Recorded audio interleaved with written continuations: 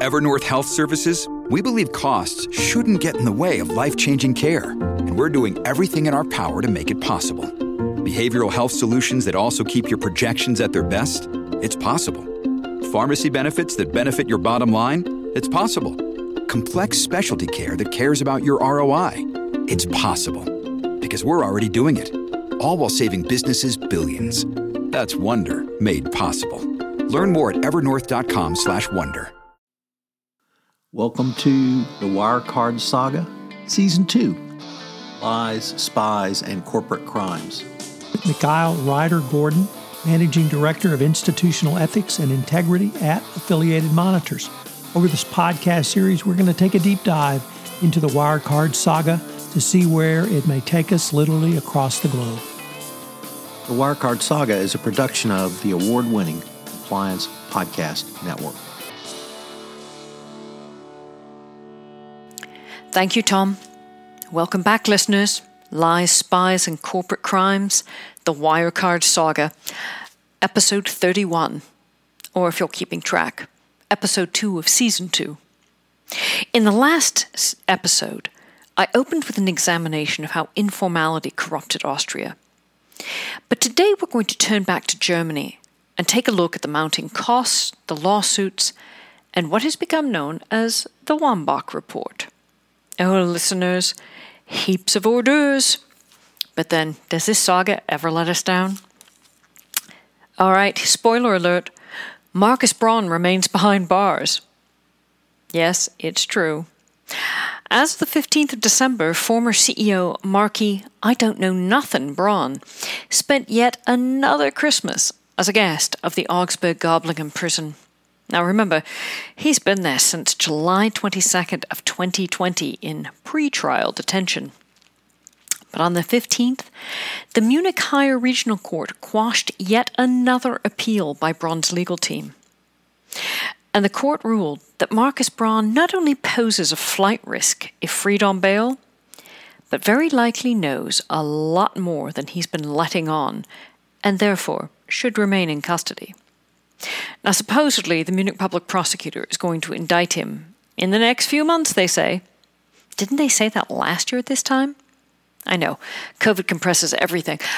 I'm fairly certain we've heard this before, and yet, at the very end of December, day before Christmas, it's like a Christmas present for us all, they claimed that the indictment will be coming down by mid-March. That's right. They're going to unveil it, and Marky can see all of the charges laid out. Now, the decision by the Munich Higher Court, it may well have had something to do with that story Süddeutsche Zeitung broke the other week. The one where it turns out Marky Mark admitted to fraud in his deposition last year. Oh, yuppers. Seems our former Wirecard CEO experienced a momentary lapse and, for just one brief second, whilst being deposed, told the truth, only to have his attorney strike the admission from the transcript. Maybe Braun's fleeting confession wasn't the only factoid that gave the court reason to keep him on ice. Although, it's fairly compelling. Another contributing factor may have been the latest report from insolvency administrator Michael Jaffe. Recall, he's been rummaging through the Wirecard jewelry box trying to sell off the best of the paste and what remains of the Mardi Gras beads in the hope of recovering something, anything, for all of those investors and lenders hoping to recover even a fraction of the catastrophic losses. So what did Jaffe's latest report say? And this is a written report. Jaffe rather put a stake in the heart of Braun's defense. That's right. Jaffe has written an explanation of why the defense line Braun has taken, that is, the claim of ignorance, really rarely a good look, is completely and utterly baseless. According to the report, Jaffe obtained, quote, in an elaborate legal process, all account statements of the bank in Singapore, that is, the bank where Wirecard ostensibly maintained its trust accounts, from which the 1.9 billion euros from transactions with partner companies are said to have suddenly magically disappeared. And, says Jaffa, quote, "It is now finally certain what was already evident from numerous indications beforehand. The claimed and accounted third-party acquirers business, all those so-called partner companies, the ones alleged to have billions in earnings, they never existed." Oh yes, Jaffa ripped that Band-Aid right off. The TPAs never existed. Ever. Remember what I said way back in episode 3 in the first season, that Wirecard, the corporation, was never intended to be a viable company, just a vehicle for financial crime? Jaffa, having now reviewed the account statements, discovered what accounts did exist in Singapore, and they were managed as expense accounts. And the expenses that were drawn from them? They were used to pay for purchases at Toys R Us and for filling up petrol tanks, among other things. No, you did not hear that incorrectly. Petrol and shopping at Toys R Us. Okay, which of the crooks in our usual lineup has kids and was doing the school run? Or maybe these were gifts for boy blunder Marsalic. You can imagine Braun sending Marsalic like a Kitty Zoom smartwatch, just like the real spies have. Or maybe a Leapfrog Leap Pad, baby's first tablet. Type in Toys R Us and Risk, and you actually get the Singapore branch of Toys R Us. God, that's precious irony. Or maybe this is where Marsalic learned his strategy for Libya, playing Risk, the board game Braun ordered for him in Christmas 2016. At any rate, as Jaffa now considers the TPA business to never have existed, it is also his contention that the 2017 and 2018 financial statements, not worth the toilette paper they were printed on. Oh yeah, EY's woes just keep growing. Now, the insolvency administrator has filed a corresponding lawsuit against EY. And so EY doesn't take it personally. Apparently, Jaffa is also considering suing Braun and other members of both the management and supervisory boards of Wirecard. Why? Why not, really? Because they were the ones that drove that bus off the cliff. They approved payouts in the millions, despite it now being patently clear Wirecard was already insolvent back in 2017. As in, the CEO had to know. No money, honey. This was the same year Monaco Cryptocurrency announced on Twitter that they'd agreed with Visa to issue Wirecard payment cards. Oh, well, we all look fondly back on the year 2017 for Wirecard. And the Munich Public Prosecutor's Office has admitted that whilst it's still collecting evidence from other countries whose legal assistance it has sought, including in the roster of cooperating jurisdictions, Austria, well, Natch, Belarus, intriguing, the UAE, Singapore, and the Philippines. Fraptious day. Nonetheless, we're expecting that indictment mid-March, just in time for Braun's next detention hearing. Oh, Marky, you probably ought to just erase all those marks on the wall and start over with counting the days. And the German Ministry of Justice has confirmed that they have open investigations into no fewer than 17 former Wirecard or Wirecard subsidiaries employees. Among the 17, love this, 5 former members of the management board.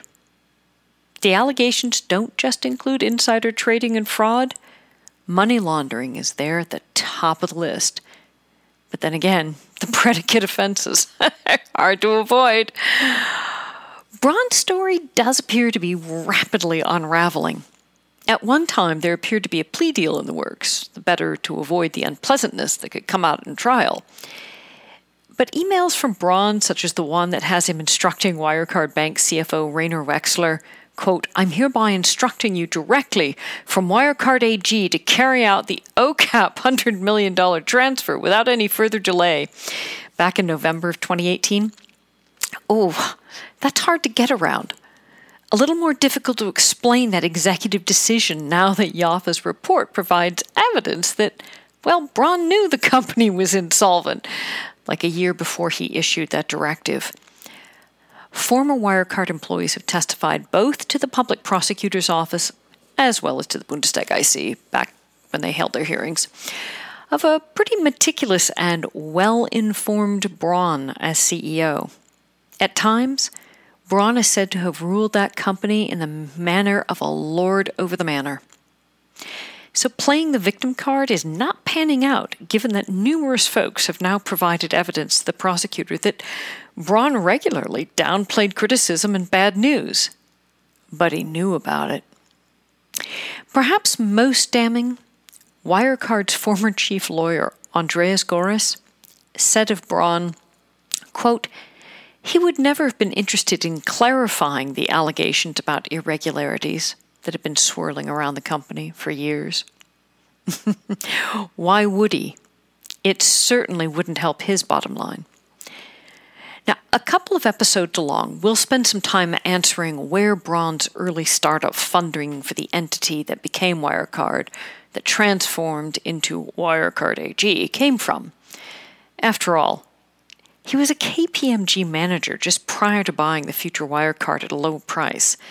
And just to be clear, managers in the Big Four, they're the first rung out of associate, associate, senior manager, and then maybe, just maybe, partner or principal, where real money can be made.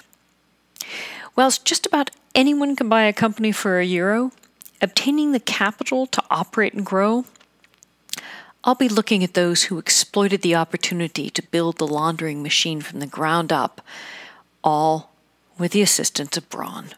Well, at least the complicity. None of these developments, of course, are helpful to the numerous peeved and aggrieved institutions and people who were creditors or shareholders. At last count, in Stuttgart alone, there were 320 investor lawsuits with claims totaling some €53 million, which is chump change when you consider at the Munich Regional Court, there are some 650 Wirecard lawsuits, of only 115 have been dismissed to date. That's quite a gap to close. There are now 40,000 creditors and shareholders who want their 15.8 billion, that's with the B, euros back. 40,000. We're kind of running out of fingers and toes to count them all. Germany's third largest asset manager, Union Investment, has a lawsuit against Wirecard, as does Decca Investments, another German asset management company. And Union, they're represented by Quinn Emanuel, who have said they anticipate filing claims near the €1 billion mark. That's only going to, after attorney's fees, that's going to leave only like 12, maybe 11 or 10 billion for everyone else, for the other 39,999. Oh, and I almost forgot to mention an interesting development. Back in October in Austria, the Innsbruck Higher Regional Court quietly confirmed the jurisdiction of Austrian courts to hear claims by aggrieved investors against, Markus Braun. What does this mean? It means plaintiffs' claims are actionable in Austria as well as Germany. They needn't sit around waiting for the slower German courts. Poor Braun. Turns out being wealthy and maintaining multiple residences isn't all it's cracked up to be. The court found that since Braun still maintains a residence in Vienna, Braun had argued last summer that as he now fills his days languishing in German prison, he technically no longer is a resident in Vienna or Kitzbühel, and that his right to a fair trial under Article 6 of the ECHR would be endangered if the Austrian court started hearing cases against him as well. His lawyers had even gone so far as to initiate a preliminary ruling procedure at the ECJ. Hey, spare no legal expense, job is paying. But the Innsbruck Higher Regional Court upheld an Austrian lower court ruling saying it was patently clear that Braun is very much still a resident of Vienna. After all, he's in pretrial detention. He's not a permanent resident, so to speak, of Germany's prison system. Thus, absolutely, Viennese courts should be hearing claims for damages arising from the Wirecard debacle. Oh, and then the higher court shot down Braun's application for a ruling from the ECJ. No, sorry, Marcus, no basis for initiating that prelim ruling. It is expected the Austrian courts will move faster. How exciting. And, I'll just add, another Austrian law firm announced the first filing against the Austrian banks that issued derivatives on Wirecard AG. That's right, those have been filed too. Oh, victims and perps everywhere. Now, this is particularly amusing as only a short time before these filings, the chair of Deutsche Bank, Paul Eichleitner, told folks at a corporate governance conference that, wine whinge, international regulators, okay, I think he means regulators in multiple countries, and investors just need to learn to accept the limitations of German corporate governance. Manage their expectations. Instead of the chairs of German boards saying they're monitoring their company's control systems and then the regulators getting bent out of shape and telling them that they should do more, such as anticipating implementation of comprehensive controls, just accept that lax corporate governance is the standard for German companies. Wow, really? Yeah, said Achleitner. German companies have done better, but they're getting better. The supervisory boards are no longer completely staffed by friends and family members. But they haven't really been empowered by German law, so it's just unrealistic to think they'd rise to the standards of, say, a U.S. or UK corporate governance regime. He went on to suggest German corporate supervisory boards were too big. Maybe make them smaller. Right. So this is the chair of the bank that had to recall a report it had published that criticized German regulators and suggested maybe all of those scandals and failures of German companies were somehow the fault of the German government. Way to set the tone from the top. The chair wants to place blame anywhere but the companies and their leadership. Oh, listeners, if only we had time to recite the litany of governance failures by Deutsche Bank in just the past couple of years. But podcasts aren't the ring and not meant to run across days. Okay, maybe we'll mention that Deutsche did file a SAR on a Wirecard majority shareholder, Klaus Rennig, who had some unusual trading activity just before Wirecard went belly up. Rennig had been an early investor in the predecessor company and would even go on to serve as chair of the card's supervisory board for a period of time. Now, both financial regulators and the Munich Public Prosecutor's Office are looking into insider trading by Rennig. Specifically, 2 days prior to Wirecard's complete corporate meltdown, Rennig directed the sale of 5.6 million euros worth of Wirecard stock held by his wife. Oops. Yeah, that's not questionable timing. But here's what's equally interesting. Deutsche filed SARs with Germany's FIU on Rennig back in the spring of 2020, before Wirecard's unseemingly public meltdown. It isn't just that laundering charges attached to insider trading. No, it seems that Rennig had made a number of public statements carrying on about still being friends with some of Wirecard's leadership, and then the FIU learned that Rennig and some of his family members just happen to also hold liens on 2 of Marcus Braun's prime properties. His residence in Vienna, that's the one the court was talking about, and that ski schloss in Kitzbühel. And when I say liens, as in millions of dollars owed by Braun to Rennig on these properties. What's the phrase the Russians like to use? That is some kind of Santa Barbara. Look it up, folks. Braun, as Adrian Leverkusen.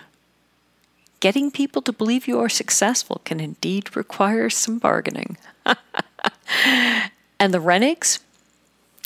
Well, whether it was Claus's wife or Claus himself, who happens to hold POA on the account, there were some financial shenanigans going on between 2019 and 2020, including more unfortunate timing with money moving safely to someone else's account, family member, in advance of KPMG publishing its report on Wirecard. You know, the one that caused the share price to drop. Now, if it's any consolation to Rennig, Wolf Matthias, who took his place as supervisory board chair, is also under investigation by the public prosecutor.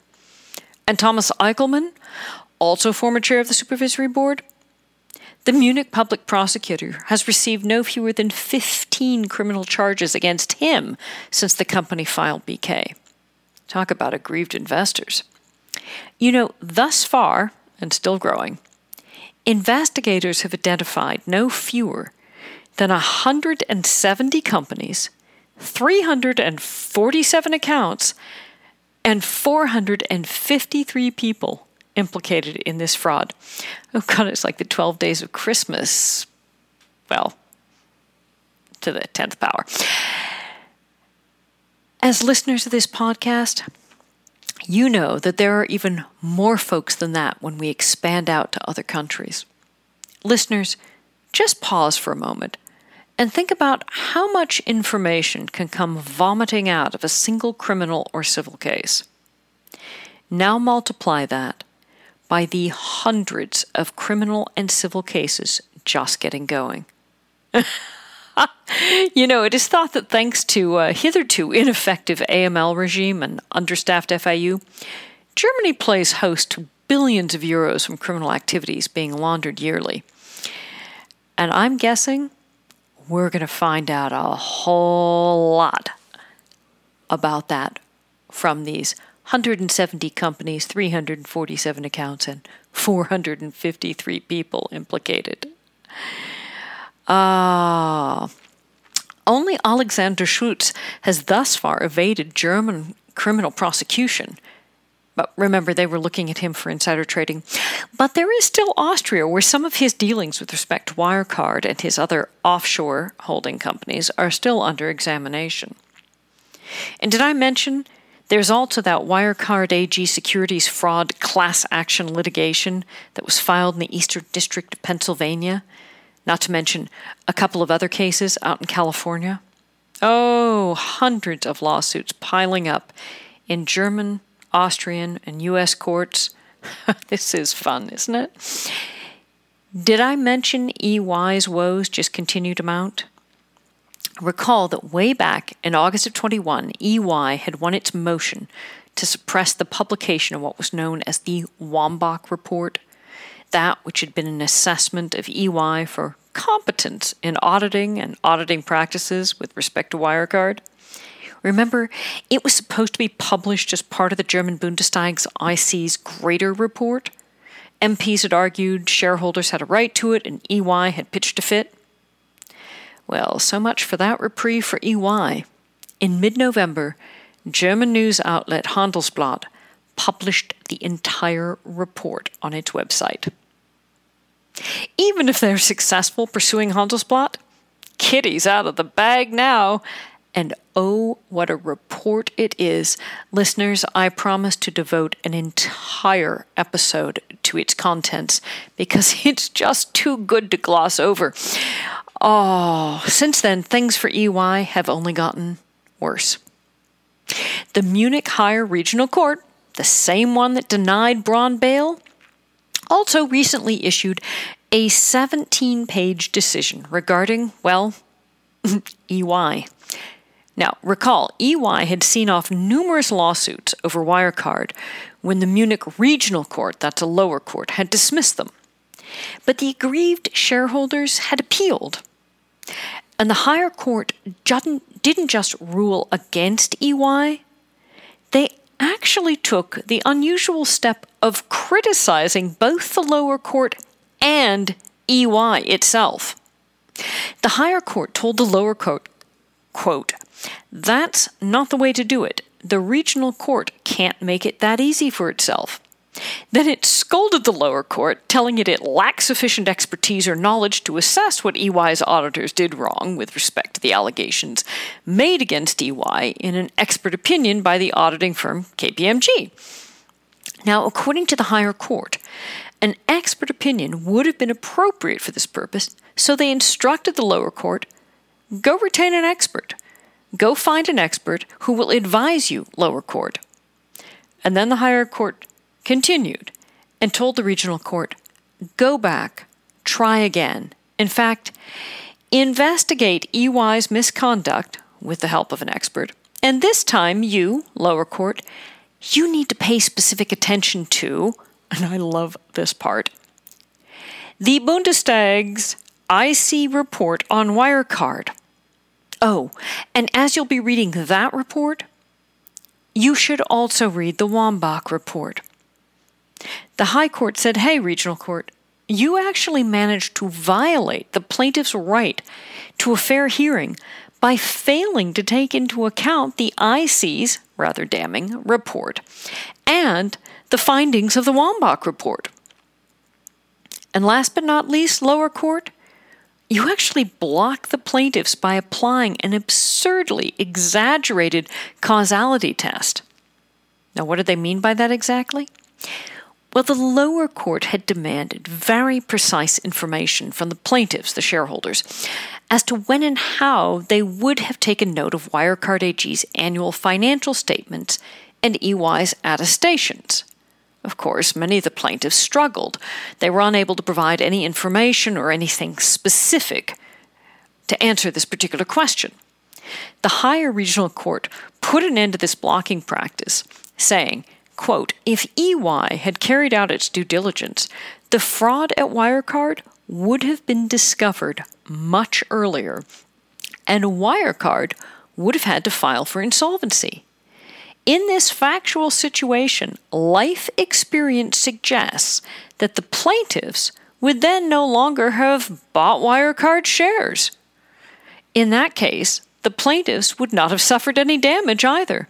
Thus, causality is unproblematically given, and the lawsuits cannot fail on this question.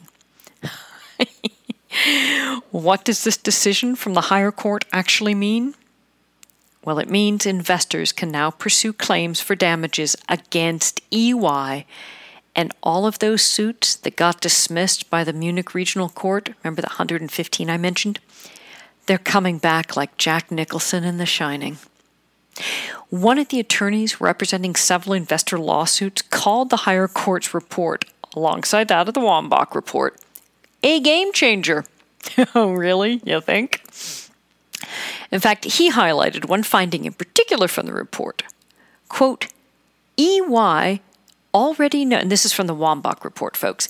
EY already noticed in March 2017 that a lot of things didn't fit, and therefore named Wirecard requirements that would first have to be met before the auditors could issue an audit opinion.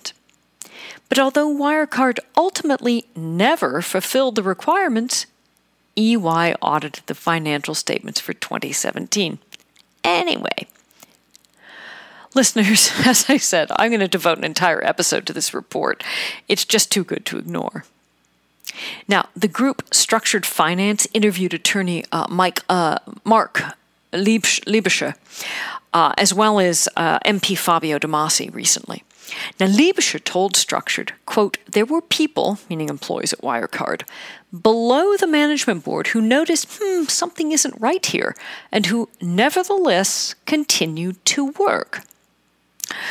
And then Liebischer went on to say, the story has not been told, not even in the second and third levels at Wirecard. In principle, employees below board level could also be prosecuted, provided they can be proven to have acted with intent or involvement. Oh, that has got to have some folks feeling a teensy-weensy bit queasy. Fabio De Masi piled on by observing, quote, there were documents that suggested that EY was involved in advising on the third-party business, the one that Jaffa found didn't exist. So EY basically recommended to help set up this complex structure, which was then also used for the fraud. Gosh, there's so many people to sue. It's so exciting. This is going to go for decades. And also in November of this past year, a superstar Austrian plaintiff's lawyer and well-known German law firm teamed up, and they also are suing EY. The Austrian lawyer represents some 2,000 individuals, everybody from investor millionaires to institutions and asset managers, family offices, investment firms, the litany. And with the Wambach report in hand, investor advocates are seeking to bundle claims against EY in a Dutch foundation and thereby seek a much higher dollar settlement. Not certain this bundle includes Quinn Emanuel's suit on behalf of Union and some of the other major institutional investors, but that would be one interesting class action. Whew. So what does this do to the criminal cases of the specific partners from EY who led those audits? They also have to be feeling a little tiddly right now. German auditing regulator APAS has already referred their case to the Berlin's AG's office, citing the German Commercial Code, which states clearly that anyone reporting incorrectly when auditing financial statements, annual financial statements that is, conceals material information or issues an audit opinion with erroneous content can be criminally prosecuted with sentences up to 3 years prison. The Munich Public Prosecutor's Office has confirmed having received multiple criminal charges against EY and some of its German partners for breaching their professional duty and abetting fraud. Said the prosecutor, "Of course we'll be including the Wambach report in our investigation." Could EY find itself in trouble in other jurisdictions for the part it played in Wirecard's decade-plus corporate crime spree? Yeah, quite possibly. Why? You see, EY Law, yes, EY's law firm arm, in this case, their law firm in Germany, was involved in 6 separate corporate takeovers by Wirecard between 2011 and 2015. Any guess who their client was? Yeah, Wirecard. EY Law advised Wirecard on 6 separate corporate takeovers. Yes, all the while its audit arm was auditing Wirecard. No conflicts of interest there. Yes, EY Law aided Wirecard in a goodly number of its acquisitions in Asia. EY Law handled Wirecard's acquisition of GFG Group in New Zealand. Go back to episode 13 if you've forgotten some seriously dodgy goings-on with that acquisition and subsequent Wirecard entity. And EY Law, they drafted the contracts for Wirecard's takeover of PT Prima Vista Solusi and PT Aprisma. You know, those 2 Indonesian companies that turned out to have obtained so-called customer portfolios from shell companies in the BVI, Panama, and Hong Kong. Yes, that's also where the money paid by Wirecard disappeared into a puka shell necklace of offshore entities in those jurisdictions. Yes, you heard that correctly. EY Law drafted the contracts for Wirecard's acquisition of the entities that helped falsely inflate Wirecard's balance sheet that EY Audit then signed off on. It gets worse. Can it? Really? In 2 takeover instances, the supposed customer portfolios Wirecard was said to be acquiring, the customers were already theirs. And none of the lawyers at EY Law noticed that in the due diligence process for the M&A work that they were doing on behalf of their client, Wirecard. They paid millions for, Wirecard that is, for what they already had, or for bupkis, depending on how one looks at it. I expect right about now, EY has been holding some very lengthy discussions with their insurance carrier. And that, listeners, is it for today's episode. Next week on Lies, Spies, and Corporate Crimes, the Wirecard Saga, Henry O'Sullivan at long last and shell games. I'm Mikhail Ryder-Gordon. My thanks to my host Tom Fox and the Compliance Podcast Network, and always my thanks to you listeners. Keep the fan mail coming, and until next week, I'll see you then.